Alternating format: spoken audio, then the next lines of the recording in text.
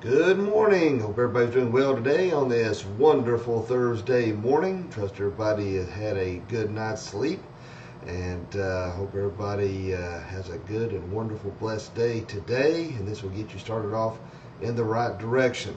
I apologize for last night's teaching. I know what's going on with my brain. Just was not wanting to focus on what needed to be said last night for whatever reason. I think the devil was just trying to keep that from going out. You talk about stuff about the occult and things like that. The old devil, he don't like it, so he wants to try to hinder that any way that he can. And guess what?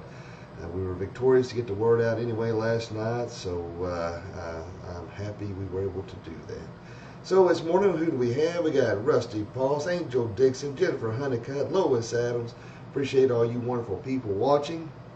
As always, I see that there are more than that viewing, but those are the only names that I see. The reason why I always say that, because I don't want somebody to be like, well, I'm watching, why didn't he call my name? Because I don't see it, so I don't know who's watching, so that's why I do that. So if it pops up, I do my best. Now, there's a lot of times after I'm done, I see where somebody said good morning or something like that, and I didn't see it while I was talking, so I apologize if I miss anybody. It wouldn't hurt nobody for nothing in the world. So, all right, well, let's go ahead at this time. Let's do our Pledge of Allegiance. I pledge allegiance to the flag of the United States of America and to the republic for which it stands, one nation, under God, indivisible, with liberty and justice for all. You know, it is, we're supposed to be in a republic. We are supposed to have inalienable rights and freedom. It amazes me how those who want to kill innocent babies say my body, my choice, but yet are the same ones who want to force you to wear a stupid mask. If it's your body, your choice, then it should be able to do as you well please. And it always amazes me, the double standard, the schizophrenic thinking of liberals is mind-boggling and nauseating, to say the least. And that's one thing I was talking about last night was fascism, and how they are willing to take the rights of the citizens for what they consider the greater good. And that's exactly what we're seeing. We're seeing fascism at work as we speak. They were just showing earlier AOC, Cortez, whatever, I can't even pronounce her stupid name, don't really care to, but because I have nothing for her. She's a socialist, communist, low-life piece of excrement, and I have no use for her, showing how she was putting on her mask for a photo op, how it had it then took it immediately off as soon as the picture was done. And it just shows you what they're full of crap. And then they was talking about, this variant was so terrible, why they're not shutting down the border. Said over 15,000 who entered in illegally through the United States had COVID, and told them to let them in and said, just don't get around anybody. You believe that? And yet they want to make our kids wear these stupid masks over at ETSU. They make them wear these stupid masks. It's ridiculous, man. I'm done. And I'm telling you what, if our Washington County schools cave this liberal ideology, I'm going to figure out some way to make my presence known in a calm, cool, and collective way. Because there's ways to deal with matters you don't agree with, whether it's going to a school board meeting, writing emails, whatever it may be, making phone calls, which I did yesterday. Let it be known and clear that I'm not an advocate for these stupid things. These kids don't need to be wearing this garbage for political agendas, and it's sad to see that our freedoms are being quickly eroded away under the guise of protection and security. And guys and gals, we're going to have to stand up, because this will only continue to get worse, and they will start going after Christians. I'm just telling you, because socialism and Christianity cannot coexist in the same environment. Why do you think Christians are so persecuted in areas like North Korea and China and different places? Because they can't work. And then without a free society, even believe it or not, I know it's going to sound crazy, but to a certain extent, Germany was considered a Christian nation at one time. They even had a church, state church, national church. And of course, we saw what happened there with, in fact, when socialism was in play, when all this is going on with Hitler and the Nazis, we look back now and be like, oh my gosh, believe it or not, many Christians went along with the agenda. And sadly, I think we see many Christians going along with this same kind of fascist ideology and thinking that it's biblical for whatever reason I do not understand. So we need to really be praying for our nation. We need to be praying for our children and our future generations, because this country is on a very dangerous and bad slippery slope. I like what Mark Levine said. He said we have the biggest coward as a president, and said that the fact that he is a how did he put it? I was ready to tell you, my mind just went blank on me. He called him I more or less called him an idiot, and he said the fact that he's an idiot doesn't really matter. So it's unbelievable. So, all right, let's go ahead and look at our verse of discussion this morning. We're looking at Romans 14:17. It says, "The kingdom of God is not eating and drinking, but righteousness, peace, and joy in the Holy Spirit." When we look at this verse here, of course, we always look at the Roman church at the time.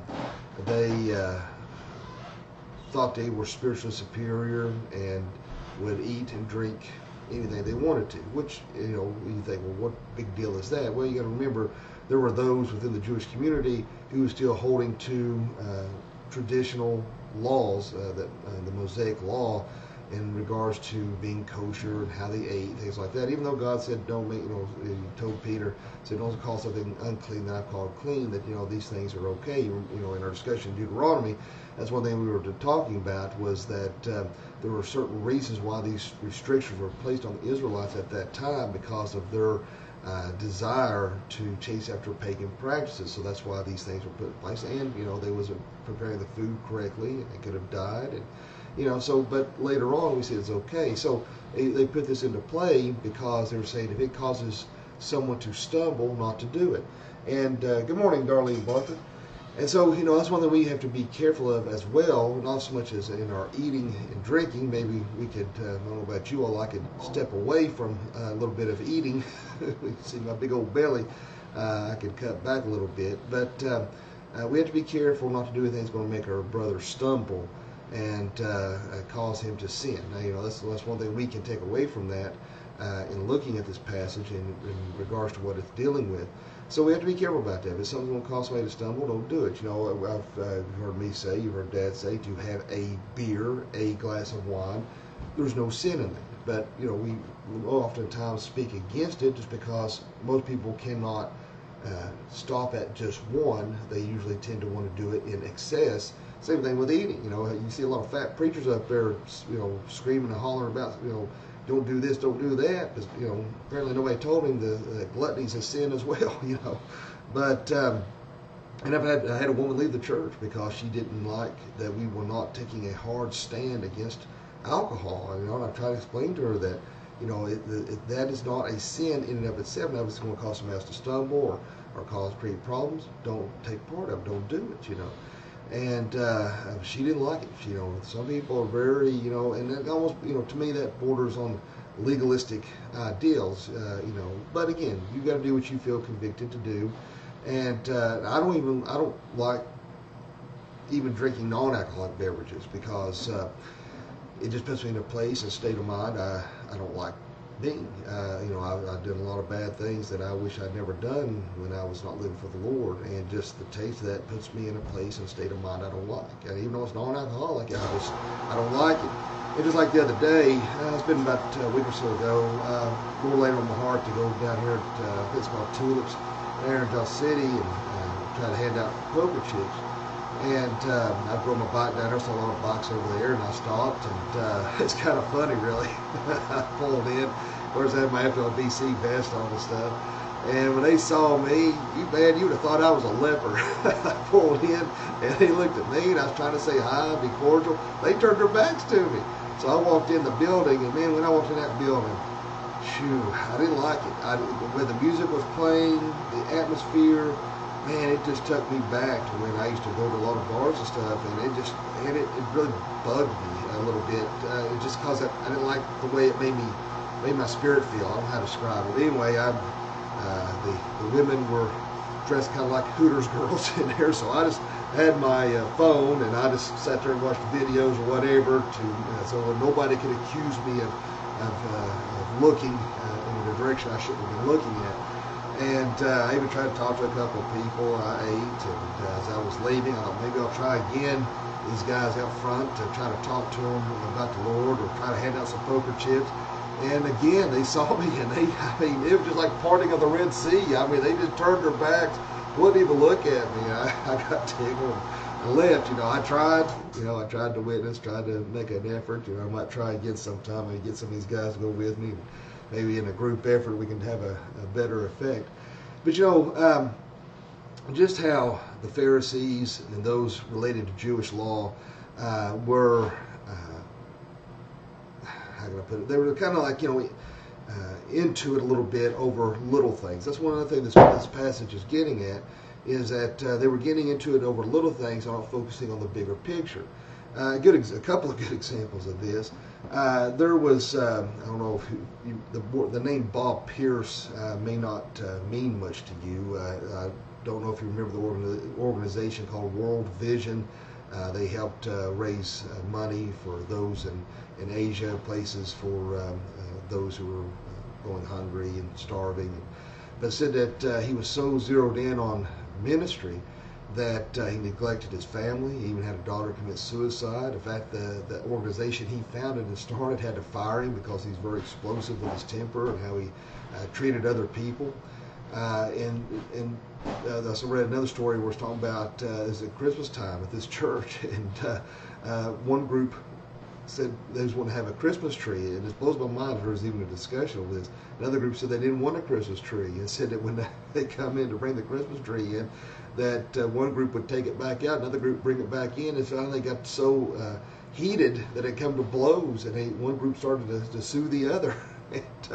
It's crazy because people get so focused in on things they forget the bigger picture. Just like this Bob Pierce character. There's a lot of pastors like that. They get so focused on ministry. They get so focused on numbers. They get so focused on these things they forget the bigger picture of what they're really trying to do in their servitude to the Lord, and not to neglect their family. And I praise God for my dad and his ministry, and I can also say my dad has always been there for me. He was gone a lot in building the church, and he says to this day he regrets that. I wish he'd spent a little more time. But growing up, I always felt like Dad was always there. He always talks about how he felt like he missed a lot of time. I never, I can remember a few times when he was gone. I wish he was there, but I understood what he was trying to do, and that's one thing I've always done personally. And I try to throw those on my shoulders. Always put God first, family second. And there's been a lot of times maybe I might have offended somebody or made them mad because I didn't jump immediately, but my family comes first. Well, God comes first, but you know what I'm saying. My family comes for the job, and I don't see the ministry as a simple job. Don't get me wrong. It's beyond a career. It's a calling that I take very seriously. But we have to be very careful, friends, not to let situations and circumstances to get in the way of what God has called us to do. Wherever one of us called as Christians to go out and minister, wherever one called out as Christians to go out and witness. I've told you before, it bothers me when somebody says, hey, I know a guy needs to get saved, come and talk to him. Well, I don't mind to do it, but why can't you lead him to the Lord? Honestly, that, you should be able to do that. That's not to belittle anybody or make you feel bad, but if you don't know how to lead somebody to the Lord, get the track on 4 spiritual laws. Look that up. Go online on our website and read the Personal Savior track that Dad had written, and you should be able to lead people to the Lord as well. But we don't get caught up on the little things. Remember, when we die, we're not going to be wanting our jobs. We ain't going to be wanting our motorcycles, our cars. We're going to want our family around us when we die. And don't neglect the important things, chasing after things that are, insignificant or small or little. I'm not saying that the pursuit of ministry is small or little by any chance, but we got to keep our priorities straight. And a lot of people are so hung up on their jobs or careers or sports or whatever it may be, they forget to look at the bigger picture of how you're raising your family and how you're treating your children, and to make sure that you are clearly focused on the Lord.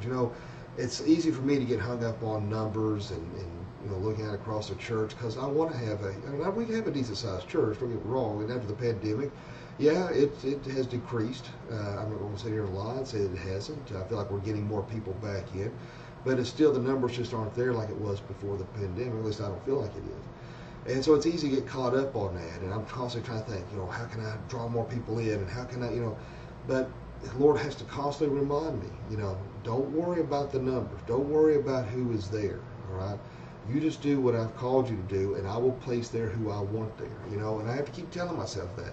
And I'm still, it still doesn't neglect my duty to try to think of new ways to draw people in. I'm not going to offer people free meals just to get them through the door. I'm not going to offer them prizes and money to get them through the door. There's something you may scoff at that, but the thing of it is, there's churches that do that. They more or less are bribing people to get them into the door, and I'm not going to do that, and I'm not going to compromise on God's word to do it either.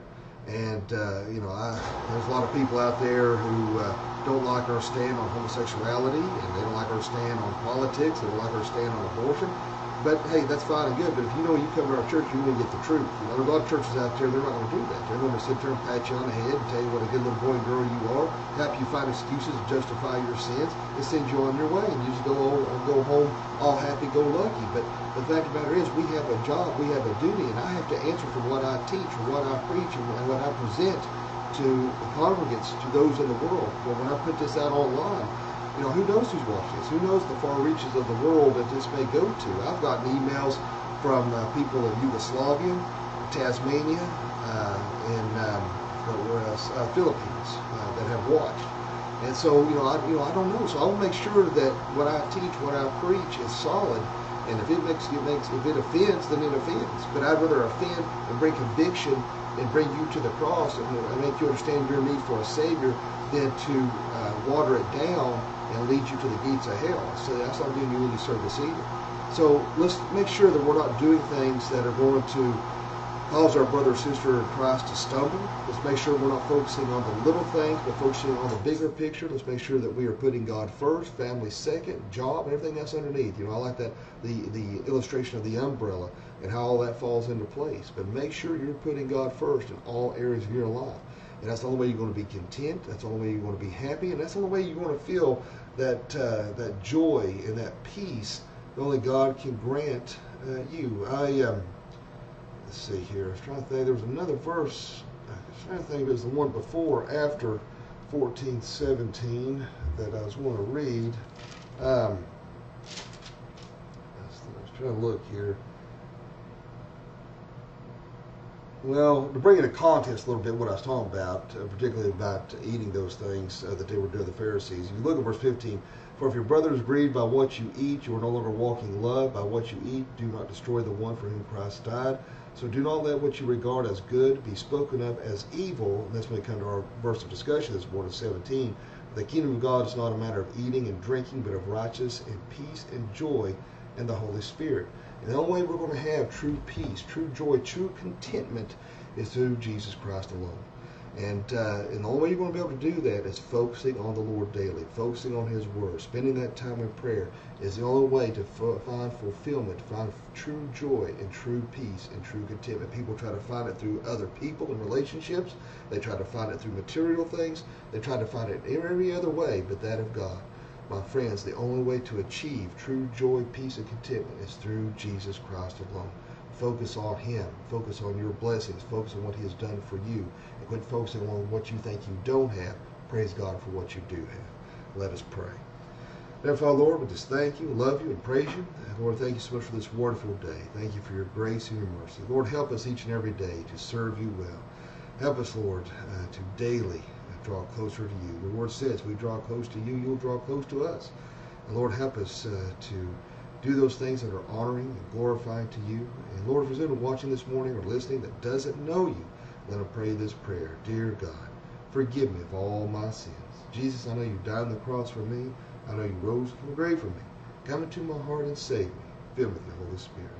Lord, I want to lift up our brother in Christ, Robert Bray, who's having this surgery this morning. And Lord, I pray that everything will go well, that any problems or complications, that you bring him to full and complete health. Lord, I do pray for the family of Jim Kellner as they're having their funeral today for Jim. And Lord, I pray that you will give them peace, comfort, and strength during this very difficult time. Lord, I'm saying with Michelle Harris and Miss Mousy, and Lord, I pray that you be with her and her family. as they're dealing with the loss of their mother. And Lord, I do pray for Kim Pennance and Wendy Lee and Ginger Hood and Troy. Lord, I do pray for Linda David Feathers, and I pray that you will be with Larry Dynamite and Jane Kitchens and so many others. Lord, be with all those who are watching today and listening. And I pray that you'll bless them mightily and keep them safe and well. Lord, be with us, lead, guide, and protect us till we meet again. In Jesus' name I pray. Amen. Well, I appreciate all you guys and gals for watching this morning, and I'm sorry it's water pump kicks on and makes it a little loud in here, so I apologize. I hope it's not too overpowering on the video to where you can't hear and it's aggravating. But I hope everybody has a great day today, a fantabulous day. And remember, live each day as if it were your last, because one day it will be.